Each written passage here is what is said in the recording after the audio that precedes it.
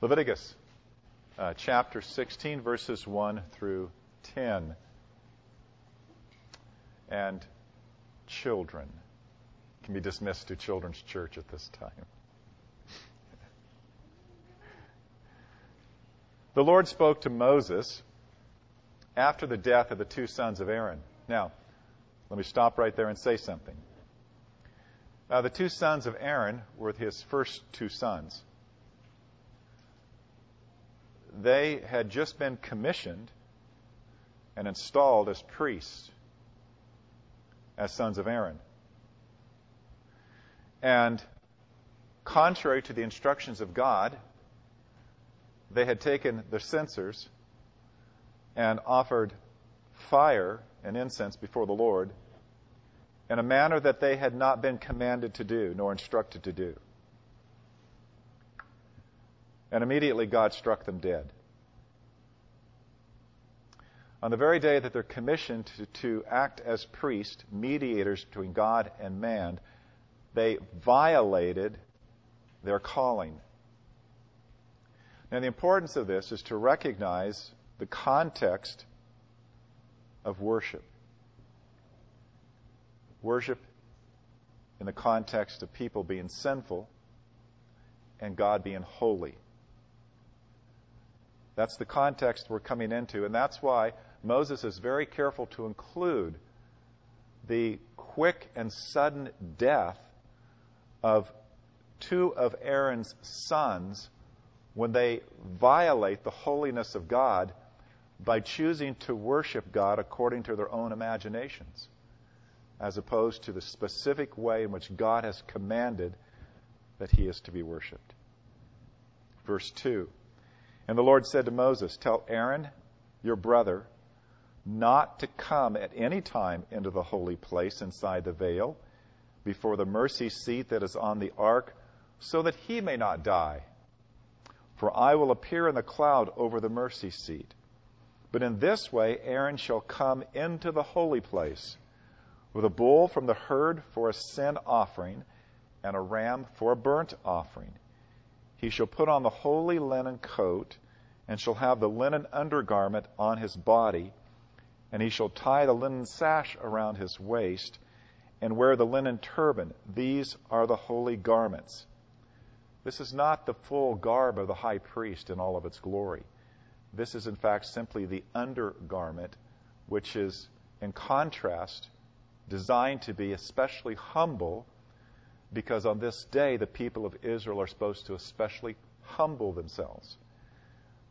Aaron here, as the high priest, is identifying with the people of God as much as he is identifying with Christ, who is the mediator. He shall bathe his body in water and then put them on. And he shall take from the congregation of the people of Israel 2 male goats for a sin offering, and 1 ram for a burnt offering.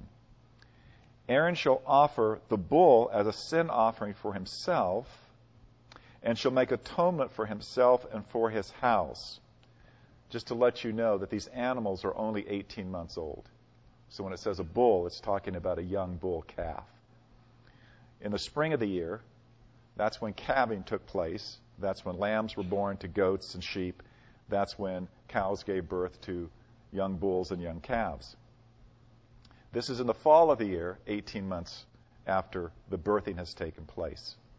So we have at least a minimum requirement of a 1-year-old animal to be sacrificed, and this is just simply 6 months later. It's not like wrestling a big bull to bring it into the offering plate. I just want you to know that. Then he shall take the 2 goats and set them before the Lord at the entrance of the tent of meeting. And Aaron shall cast lots over the 2 goats, 1 lot for the Lord and the other lot for Azazel. Now let me explain Azazel. It's an untranslated word. There's 4 different possibilities for what it means. The last possibility is that it's the name of a demon. The problem with that is that our atonement has nothing to do with demons receiving things, per se. It's untranslated, but it can also mean, according to the Hebrew and according to the rabbinic tradition, a place of desolation, a place that's far away. So I take it from the standpoint that this is a destination point that's being spoken of here. That seems to be the strongest and best tradition biblically. But even if you thought it was a word for a demon, the best understanding there is, where do our sins ultimately go? Cast away from God, cast into hell, the realm of the demonic. So, in any way, demons have nothing to do with saving us. All right? That's the important point here. Verse 9. And Aaron shall present the goat on which the lot fell for the Lord and use it as a sin offering. But the goat on which the lot fell for Azazel shall be presented alive before the Lord to make atonement over it, that it may be sent away into the wilderness to Azazel, the place of desolation. Now in verses 11 through 14, we have Aaron as the high priest presenting the sin offering of the bull on his own behalf and on the behalf of his household, which testifies to the fact that the high priest himself needed atoning for his sins that he had committed. We come to verse 11. Aaron shall present the bull as a sin offering for himself, and shall make atonement for himself and for his house. He shall kill the bull as a sin offering for himself. He shall take a censer full of coals of fire from the altar before the Lord, and 2 handfuls of sweet incense beaten small, and he shall bring it inside the veil, and put the incense on the fire before the Lord, that the cloud of the incense may cover the mercy seat that is over the testimony, so that he does not die. The glory of God is over the mercy seat between the cherubim. Aaron cannot look upon the glory of God lest he die. And so this ritual with the censer and the incense is to create a cloud of smoke that veils the glory so that Aaron will not perish and die in the presence of the holy, holy, holy God. Verse 14. And he shall take some of the blood of the bull and sprinkle it with his finger on the front of the mercy seat on the east side. And in front of the mercy seat he shall sprinkle some of the blood with his finger 7 times. Now verses 15 through 19 are going to explain what he does with the first goat.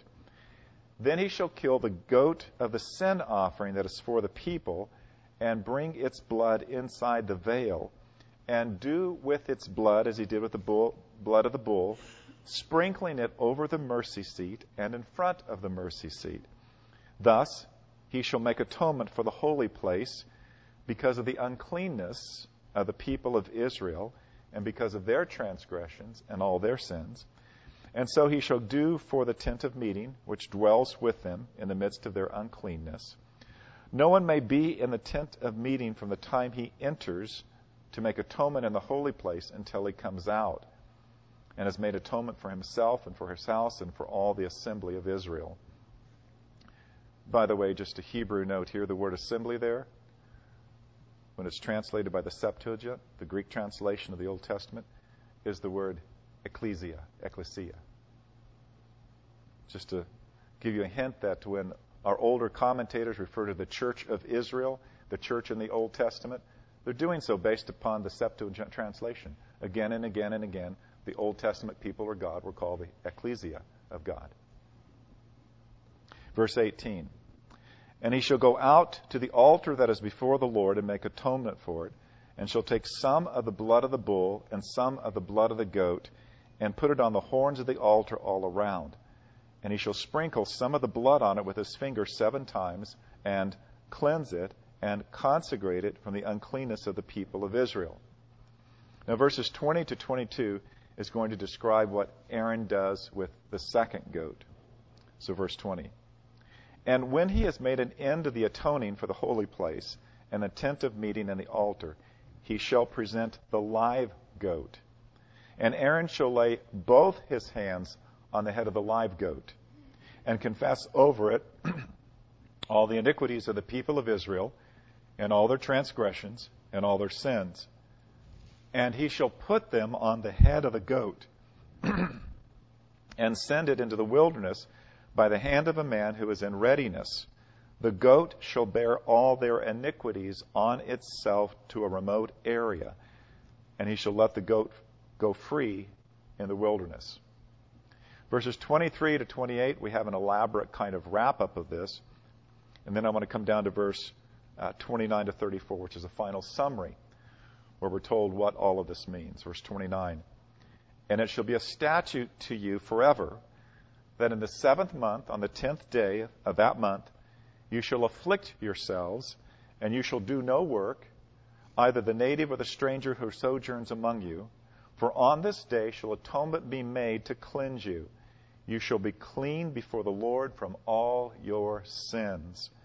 It is a Sabbath of solemn rest to you, and you shall afflict yourselves. It is a statute forever. And the priest who is anointed and consecrated as priest in his father's place shall make atonement, wearing the holy linen garments. He shall make atonement for the holy sanctuary, and he shall make atonement for the tent of meeting, and for the altar, and he shall make atonement for the priest, and for all the people of the assembly. And this shall be a statute forever for you, that atonement may be made for the people of Israel once in the year because of their sins. And Aaron did as the Lord commanded Moses. Let's pray. Father, as we consider these words this morning, coming from a time thousands and thousands of years ago, coming from a culture and a practice very remote from how we serve you and live for you this day. Help us nevertheless to understand this is your word. And your word was given to prepare your people ultimately for the seed of the woman, even the Messiah, even your Son, the Lord Jesus. So help us to see how this passage preaches to us those great truths that we need to understand in order for us as sinful human beings to be reconciled and saved by a holy, holy, holy God. In Jesus' name, amen. I want us to begin by recognizing that what Leviticus 16 is all about is that perhaps you have heard of the famous Jewish holy day, Yom Kippur. It's a day that occurs in the autumn, in the fall of the year. Essentially, according to the Jewish calendar, it is 6 months after Passover. And we know how significant Passover is. God basically established Passover and said, this is when you're going to start dating your new year. And so counting all of your years from the time of the very first Passover time, that first month. But then we have in the fall, at this time of the year, in the 7th month, on the 10th day, this particular day, which is outstanding as the most significant day in all of the ritual and ceremony that God commanded Moses to set up with respect to how the people of God were supposed to worship God. The significance here is that all of the sacrificial system find its climax, culmination. Everything points to what takes place on this particular day. All of the other sacrifices were essentially done when people would sin and they would bring a sacrifice on their own personal behalf or maybe on behalf of their household. This particular day applies to all of Israel. It applies to the tabernacle. It applies to the priesthood. It applies to all of the people in order to make a once a year complete and final atonement for all of their previous sins of that year. Very, very significant. This passage is ultimately going to preach Christ to us. Now, what we need to see out of Yom Kippur, the Day of Atonement, what we need to see about how central this was to the life of Israel is how God was teaching his people about the nature of atonement. It's how a holy God must address the problem of sin, so that God is able to restore that which was lost in Eden. Now think about this. We've got to begin by looking at what was lost in Eden and the consequences of that. I'm going to call that the road to perdition. Then we need to see what happens at the time of the Exodus, when God establishes this complex worship system, which is really the beginning of the road back to Eden. And then finally, how this complex system of sacrifice is described in the New Testament as fulfilled finally, fully, ultimately in the person of Christ, the road of salvation. So the road to perdition, the road back to Eden, and the road of salvation. 3 simple ways of understanding this morning. Now I want us to recognize that what happens in Eden determines everything else that happens in the Bible. What happens in Genesis chapter 3 is the beginning and the prologue for everything else. Just as an aside, people who are skeptical about Genesis chapter 3 or the early chapters of Genesis, I would just have to say you've lost the Bible. Because none of the rest of the story of the Bible makes any sense unless we were first created in fellowship with God, created to be perfect with God, created to walk with God in holiness and righteousness, created to be like God as image bearers, created to obey Him, created to love Him, created to live with Him and serve with Him. If that were not the original case of the human race, then what is the nature of what we are now? If we have always been this way, then we're not broken. We've always been this way. The Bible says we started out in a relationship with God that was right, that was perfect, that was good. But then we sinned, we fell, we broke that relationship with God, and that's why the whole world is broken. That's why there's all the trouble that there is in the world. That's why we need Genesis chapter 1, 2, and 3 to explain to us why this world is such a mess. But furthermore, to point to the fact that God made promises in Genesis chapter 3, promises that that which is now terribly, terribly broken is going to one day be finally and fully restored, because God has promised that the seed of the woman will crush the head of the serpent. That seed of the woman, ultimately Jesus Christ. That serpent, even a symbol for Satan himself and all the evil that has come into God's universe. There's going to be an ultimate triumph by God over all the forces of evil. But what happens in Eden? Adam and Eve, when they sin, they fall under the reality of a holy God and evil. Habakkuk says that God is of purer eyes than to look upon sin, that evil cannot dwell with him. They had to be expelled from the garden, because the garden was, in fact, God's dwelling place. It was necessary that they be expelled and away from the presence of the Lord. They could not live with Him in that condition. Now that brings us then to understand what the Bible says about all of humanity. I think of Romans 5:12. Therefore, just as sin came into the world through one man, and death through sin, so death spread to all men because all sinned. That reminds us then of Romans 3:23. For all have sinned, and therefore they fall short of the glory of God. Romans 6:23. What happens with sin? Well, the wages of sin is death. One of the best descriptions of perdition, living perdition right now, the road to perdition, is Ephesians chapter 2, the first 3 verses. And you were dead in your trespasses and sins. Now notice, dead and alive. The walking dead. Spiritually dead, but physically alive. Physically alive, but out of a relationship with God, which God says this is death. It's spiritual death. When you have no relationship with God, you are dead. Whether you're physically gone or physically here, you are dead, according to Scripture.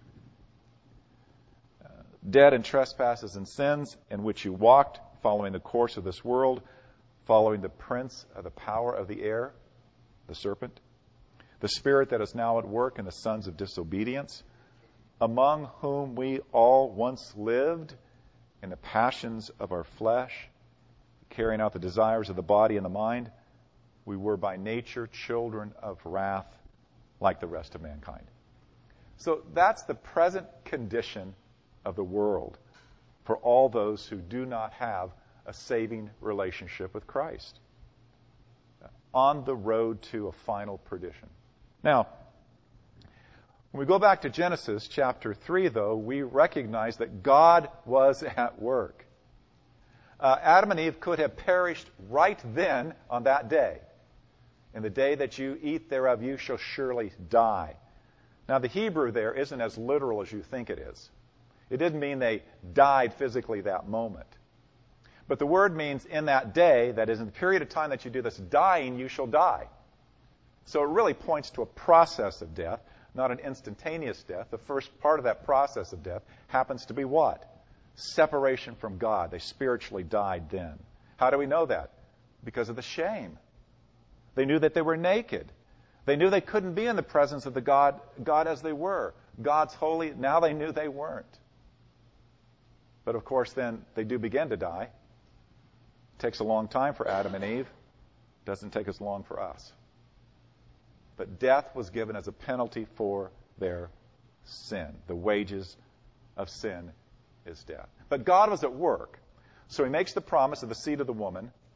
And in light of that promise, he provides a way in which those who are favored by God, those who experience his grace, can begin the way back toward Eden. Now, what we see from the time of Eden to the time of Exodus, without it being explained explicitly, but what we see again and again is the way back is the way of sacrifice, the way of blood sacrifice. The problem of sin requires death. And so the way back is going to be a sacrificial death. You see this, first of all, with Adam and Eve. How did God clothe them? With skins of animals. He didn't create skins of animals without killing animals. That's the implication. He clothed them out of animals who died so they could be clothed. The shedding of blood, death on their behalf. And then we see how Abel worshipped God. He brought the first fruits of the flock. And the bringing of the first fruits of the flock was to offer a blood sacrifice unto God. We see this in the time of Noah. Noah was instructed to take two of every kind of animal, but the clean animals, which of course the Hebrews would understand, those are the sacrificial animals. He was to take 7 pairs of all of them, so that there would be sacrificial animals for Noah to use. Why? Because necessary to sacrifice animals in order to worship God. There's a penalty for sin. The penalty is death. Blood must be shed. Then we come to the time of Abraham, and we recognize that even when God cuts his covenant with Abraham, Genesis 15, there are animals who are actually sacrificed under that process. And then preeminently in the time of Abraham, we have what happens with Isaac. God tells Abraham, sacrifice your son, your only son, whom you love, Isaac, on Mount Moriah, which we know almost 2,000 years later, Mount Moriah is the mountain of Jerusalem, the place where Jesus was crucified. And what does God do? As Abraham raises his hand, ready to obey God, God says, stop, and supplies a ram to be sacrificed in the place of Isaac. In order to worship God, there must be a blood sacrifice. And with Isaac, it's clear the blood sacrifice is the substitute for the death that God could require of us, because the wages of sin is death. Now, we see this pattern all through the Old Testament, all the way through the book of Genesis, coming up to the time of Exodus. Now, what is this basically saying to us? The people of God knew and understood that this is how God must be worshipped. They understood that God is a holy God. They understood that sin has to be reckoned with. Sin is a problem. God doesn't dwell with those who are evil. God doesn't dwell where sin is in his sight. God is a holy, holy, holy God. So how can anyone hope to find his or her way back to Eden? How can anyone hope to find fellowship with God when each and every one of us recognize we are sinful human beings? Well, that's why God gave the provision of sacrifice, so that they might begin to understand that without the shedding of blood, there is no forgiveness of sin. Now, the road from Exodus on. What is God doing there? Well, God does something very significant, because though man can't on his own come back to Eden, God chooses to not just come down and visit with these Old Testament believers, but to actually dwell with them. God's goal is to actually dwell with his people once again. In the Abrahamic covenant, some 600 years before Exodus, God had said, I will be a God to you and to your children. I make that covenant with you. I'll be a God to you and to your children after you. But at the time of the Exodus, God expands that promise, that covenant promise, to take in a further dimension. In Exodus 25, verse 8, God has taken a significant step in terms of the restoration of Eden. He says, and let them make me a sanctuary, that I may dwell in their midst. Exodus 29, 45, 46. I will dwell among the people of Israel and will be their God. And they shall know that I am the Lord their God, who brought them out of the land of Egypt, that I might dwell among them. I am the Lord their God. Leviticus, a third time he makes this claim. 26, 11 and 12. I will make my dwelling among you, and my soul shall not abhor you. Now notice, God is saying, my attitude is going to change. I'm going to do something about your sin. I'm going to find myself able to live with you, to dwell with you, and I will walk among you and be your God, and you shall be my people. Now, what's this pointing out, as the book of Leviticus does, and as the Old Testament worship system does under Moses, is that sin is the problem. And the consequences of sin is death.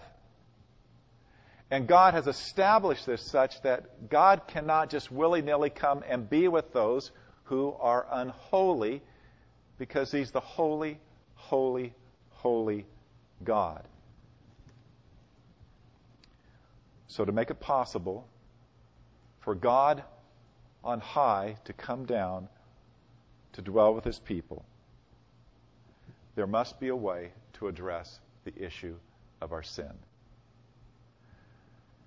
And that's why God established the system of the tabernacle. God designed this way to be the way for sinful human beings to experience atonement. Atonement for their sin, atonement for their guilt, and to find reconciliation with God so that God could dwell with them. Now, we know there are three main parts to that system: the tabernacle, the priesthood, and the sacrifices. The tabernacle was the house of God. The tabernacle symbolized the presence of God with his people. The priesthood, we know that was the mediation, that there must be a mediator between God and man, and that's why God established the priest of the sons of Aaron. And then the sacrifices. The sacrifices here are going to represent how the penalty is going to be paid by the substitute of a sacrifice, where the blood is going to be shed to provide expiation for guilt and propitiation for the wrath of God. All of those elements are there in this tabernacle system. But let's talk about the fact that this system, as the book of Hebrews tells us, is of types and shadows. It's a symbolic system. Now, I didn't quite understand this as a young Christian. What is God doing here with all of these symbols? Because I think when we're very, very young, we can find symbols to be very, very confusing. But there's another way to look at all of these symbols.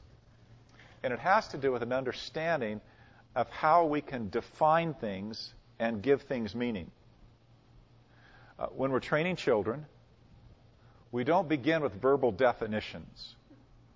We begin with what's called ostensive definitions. We define things by example. If we want our children to understand what a chair is, we point to a chair and we say chair. And if we want them to understand a table, we point to a table and we say table. We do this instinctively as parents. Children pick up on it instinctively as those that God has designed to be language learners. But the first form of language learning is consistently in the form of ostensive definitions. You point to something. You don't have to explain it. You point to it, and they get it. Now, think about this Old Testament system of symbols as being the way in which God taught the children of Israel. The New Testament describes them as those under age. Imagine that this whole system of symbols was a system of ostensive training, ostensive teaching, ostensive definition. How do you show that an invisible God lives with you? Well, he comes in a cloud that's visible, though the cloud isn't God. He's there in a pillar by fire, a fire by night, but he isn't the fire. But that symbolizes the presence of God. And then they build a tabernacle. And they say, this is the house of God, and the pillar of fire and the pillar of cloud come down and actually overflow that tabernacle. That is showing them, by example, God is present here with us. How does God defend the fact that he is so holy you can't worship him except by the way he tells you to? Well, first two sons of Aaron were examples of why you can't do that. Visible examples. You try to worship God wrongly, you die. They did, they died. Big, vivid example. You can't approach God on your own. You need a mediator. So there's the priesthood.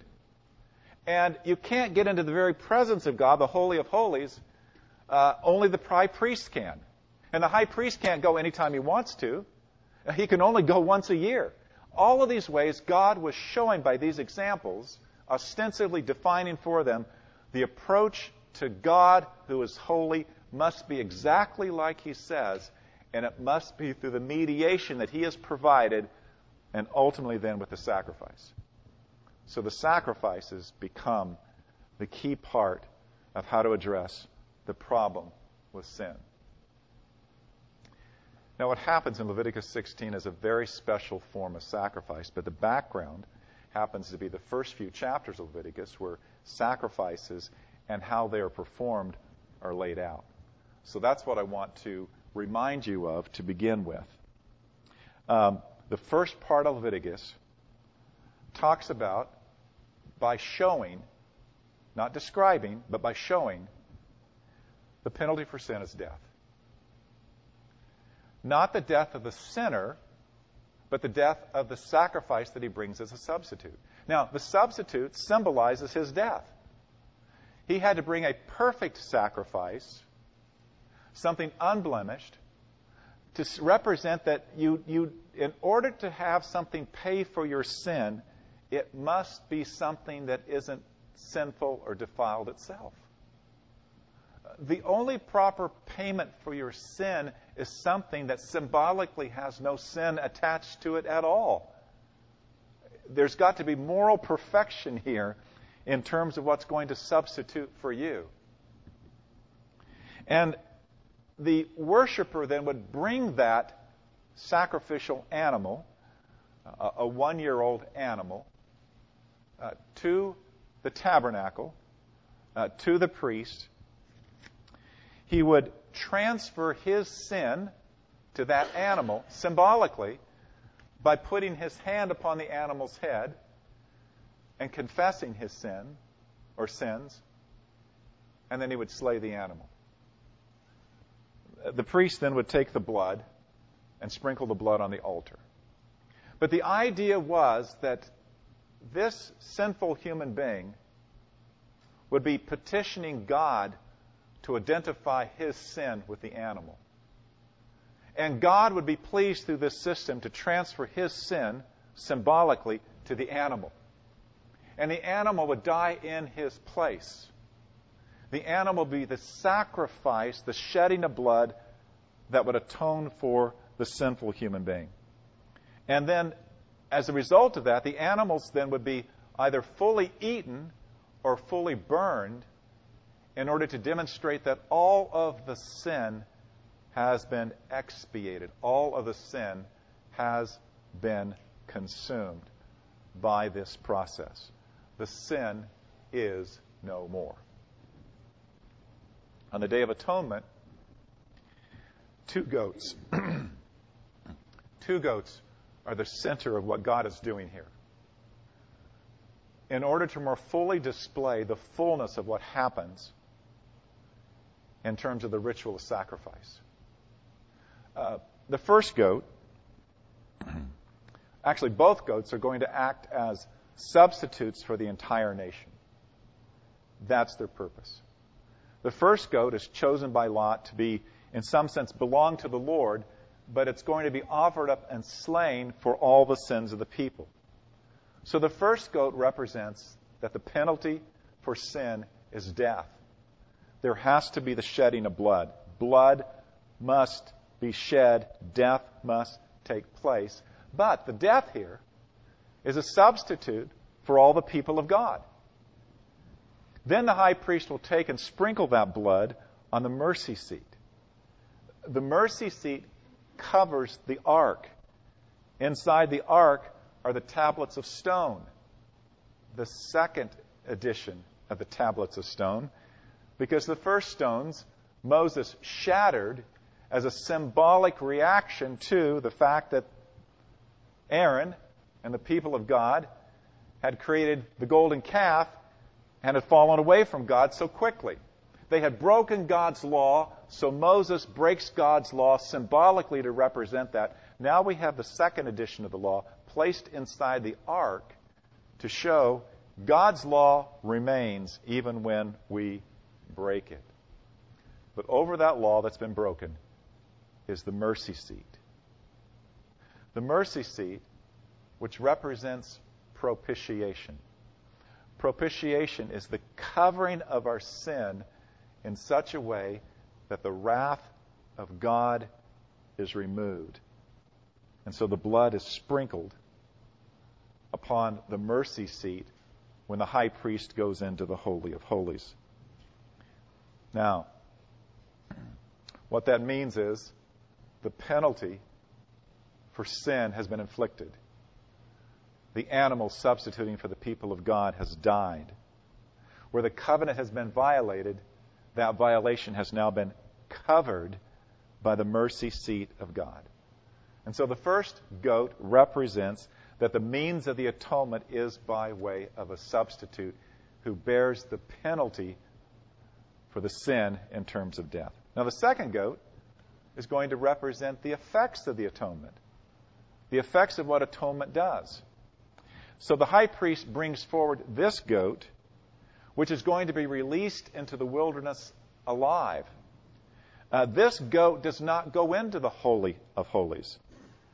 Now, what the high priest does at this point is he lays both of his hands, not just one hand, but both of his hands upon the head of the goat.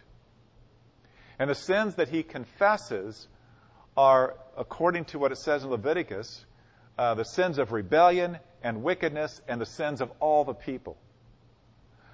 We can imagine that Aaron and then all the high priests who were faithful afterwards would have had quite a catalog of sins to present on that day. We can't imagine that this was a 15-second prayer as the high priest is confessing the sins of the people of God from the past 365 days as he holds the head of the goat. And we are told that the sins are transferred from the people of God through the mediator, the high priest, onto that animal, sacrificial animal. But then what happens to that animal?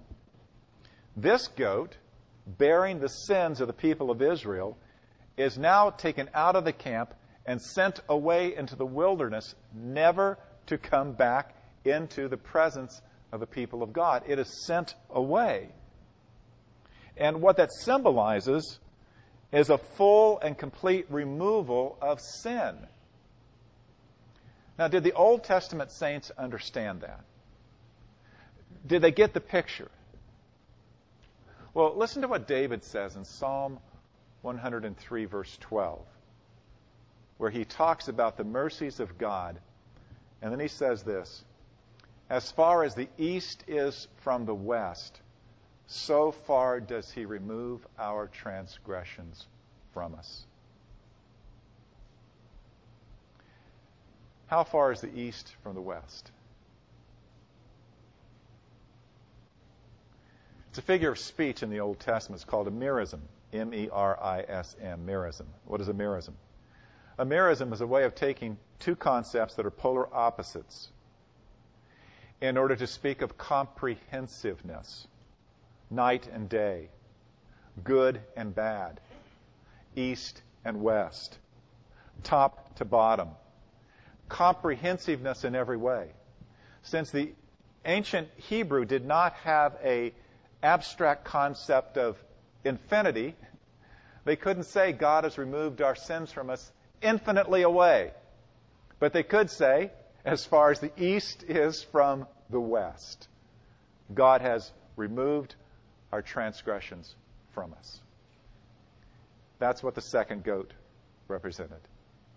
That God would take the sins of his people and move them completely away, that they would bear those sins no more. Micah understood this. Micah 7, 18, 19. Who is a God like you, pardoning iniquity and passing over transgression for the remnant of his inheritance? He does not retain his anger forever because he delights in steadfast love. He will again have compassion on us. He will tread your iniquities underfoot. He will cast all of our sins into the depths of the sea. The Israelites knew that anything cast into the very bottom of the sea was never going to be recoverable again. Totally done away with, totally gone. Now, that leads us then finally, the way of salvation. The road to salvation. The fulfillment that Jesus brings to the day of atonement. Now, that's the message in the book of Hebrews. The message in the book of Hebrews grabs hold of the system of worship under the tabernacle and the priesthood and sacrifices and makes a number of references that are clearly references to the Day of Atonement and the place of Jesus in the Holy of Holies. In essence, saying to us that in the gospel of Jesus Christ, all that was symbolized on the Day of Atonement has fully and finally and completely taken place. So, when the high priest entered the tabernacle to present these offerings, it was prefiguring what Jesus Christ himself would come and do in his earthly, priestly, and sacrificial ministry. Hebrews chapter 9, verses 11, 12, and 13. But when Christ appeared as the high priest of the good things that have come, then through the greater and more perfect tent, reference to the tabernacle, not made with hands, not of this creation, he entered once for all into the holy places, not by means of the blood of goats and calves, but by means of his own blood, thus securing eternal salvation. Down to verse 24 and to 26. For Christ has entered not into holy places made with hands, which are copies of the true things, but into heaven itself, now to appear in the presence of God on our behalf. Nor was it to offer himself repeatedly, as the high priest enters the holy places every year with blood not his own, for then he would have had to suffer repeatedly since the foundation of the world. But as it is, he has appeared once for all, meaning once for all time, at the end of the ages, to put away sin by the sacrifice of himself. Now, here is the great truth. Jesus is the final fulfillment of everything symbolized on the Day of Atonement. He's the fulfillment of Yom Kippur. Here is the great temptation. Not to believe it. Not to believe it. The great temptation is to somehow not believe that God has fully, finally, completely removed your sin. It's a difficult thing.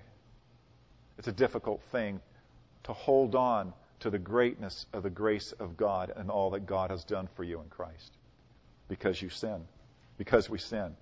Because we're so fallible. Because we're so weak. Because we're so ill-disciplined. Because we don't do each day the things we ought to do to stay in a good fellowship with God. We don't walk with Jesus as we should. We don't abide in Him as we should. We don't love God with all our heart, soul, mind, and strength. We don't love our neighbors as ourselves. And it's hard to believe that we are so truly free from the penalty of sin. It's hard to go through life without a creeping sense of guiltiness overcoming us and capturing our hearts and souls in such a way that we feel that God could not look upon us with His great love. This is why you need to understand the Day of Atonement. This is why you need to see that the cross of the Lord Jesus Christ was the ultimate day of atonement. This is why you need to see that all it is required of us is to trust in what God has done, to believe in what God has done for us in the person of His Son, to truly believe that God has addressed the problem of sin so that He might come to dwell with us. And so He has said in Romans 5, "For while we were still weak, at the right time, Christ died for the ungodly. For one will scarcely die for a righteous person, though perhaps for a good person someone might dare even to die." God demonstrates His love for us, and that while we were still sinners, Christ died for us. Since, therefore, we've been justified by His blood, how much more shall we be saved from the wrath of God? For if while we were enemies, we were reconciled to God by the death of His Son, how much more, now that we are reconciled, shall we be saved by His life? And this is where I want to call your attention to the second stanza of the song that we're not going to sing, "Before the Throne of God Above." And if you want to open it up, you don't have to read it out loud with me, but I want to read this stanza in conclusion. Before the throne of God above, second stanza. When Satan tempts me to despair and tells me of the guilt within, I look up and see Him there who made an end of all my sin. Because the sinless Savior died, my sinful soul is counted free. For God the just is satisfied to look on Him, His Son, Jesus, and pardon me. Let's pray. Father, maybe be those who find ourselves in the midst of the temptation to despair when Satan is bringing his accusations against us, to think back to all that You have done for us in Christ, to think of all that You have done in the death of Jesus, to see the fulfillment of this incredibly mysterious passage in Leviticus 16, to see that Jesus is all that sacrifice is intended to be, that He's fully borne our sins away. Far as the east is from the west, so far have You removed our transgressions from us in Your Son, Jesus. In His name we pray. Amen.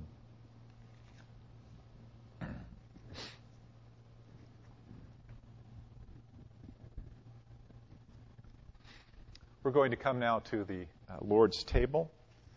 And as we come, I want us to come in light of all the things that have been said. The Lord's table is designed by God to communicate to us again and again the glorious salvation that God has given us in the gospel of Jesus Christ. I want to read from 1 Corinthians chapter 11, verses 23 to 29. For I received from the Lord what I also passed on to you. The Lord Jesus, on the night he was betrayed, took bread, and when he had given thanks, he broke it and said, "This is my body, which is for you. Do this in remembrance of me." In the same way, after supper, he took the cup, saying, "This cup is the new covenant in my blood. Do this whenever you drink it in remembrance of me. For whenever you eat this bread and drink this cup, you proclaim the Lord's death until he comes. Therefore, whoever eats the bread or drinks the cup of the Lord in an unworthy manner will be guilty of sinning against the body and blood of the Lord. A man ought to examine himself before he eats of the bread and drinks of the cup. For anyone who eats and drinks without recognizing the body of the Lord eats and drinks judgment upon himself." Let's pray. Our Father, we hear these words, and we pray that we might heed these words, that we would come to the Lord's table this morning fully in faith, fully in the manner that we are called to when we celebrate what you have done for us in your Son. We ask, Almighty God, that you would be gracious to us and be with us, watch over us and keep us, and enable us this day, Lord, to once again renew our covenant, the covenant that you've granted to us in Christ. In his name we pray. Amen. The table of the Lord is not specifically the table of any particular church, but it's the table of the church. It's the table of the Lord Jesus Christ himself. He instituted it. And he instituted it in light of the new covenant, so that this table would represent signs and seals of his covenant. The bread representing his body that was broken, the fruit of the vine representing the blood that was shed. So that even here we have enacted for us in a visible way, a kind of ostensive teaching, that the body of Jesus, the blood of Jesus, absolutely indispensably necessary for us to have communion with God. This is why the table is called Holy Communion. It's a time in which we have fellowship with God. It's a table fellowship. It has all the symbology that we find in the Old Testament when, having sacrificed, the Old Testament saints were able to, as it were, sit down and eat with God. That's what the table means. But it is for those who know the Lord. It is for those who have come to that point of spiritual realization where they've made a credible profession of faith in the Lord Jesus Christ. This is why we don't serve communion to children. It's important that they come to the point where the faith of their parents is now the faith that they themselves know, articulate, and own for themselves. So that they can say, yes, what I see here represents the gospel of Jesus. And what I believe today is the gospel of Jesus unto my salvation. The Lord has set apart the bread and the wine for the sake of edifying our faith. So let me pray once again and ask the Lord to keep working in us as we come to the table, the grace that he's provided to us in the gospel. Oh, holy God, we would ask that you would be gracious to us as we come to this table, knowing that this meal is symbolic, and yet knowing that there is a deep, deep reality in Christ leading to everlasting life, in what the bread represents and what the fruit of the vine represents. So that as we eat, it's symbolic of our faith. As we drink, it's symbolic of our faith. And faith itself is a true taking in of Christ and all of his benefits, so that in union with him, we're able to taste even now the everlasting life that comes to us through him. And so we pray, Father, bless us as we come to the table, strengthen our faith, enable us to see the gospel here. In Jesus' name, amen.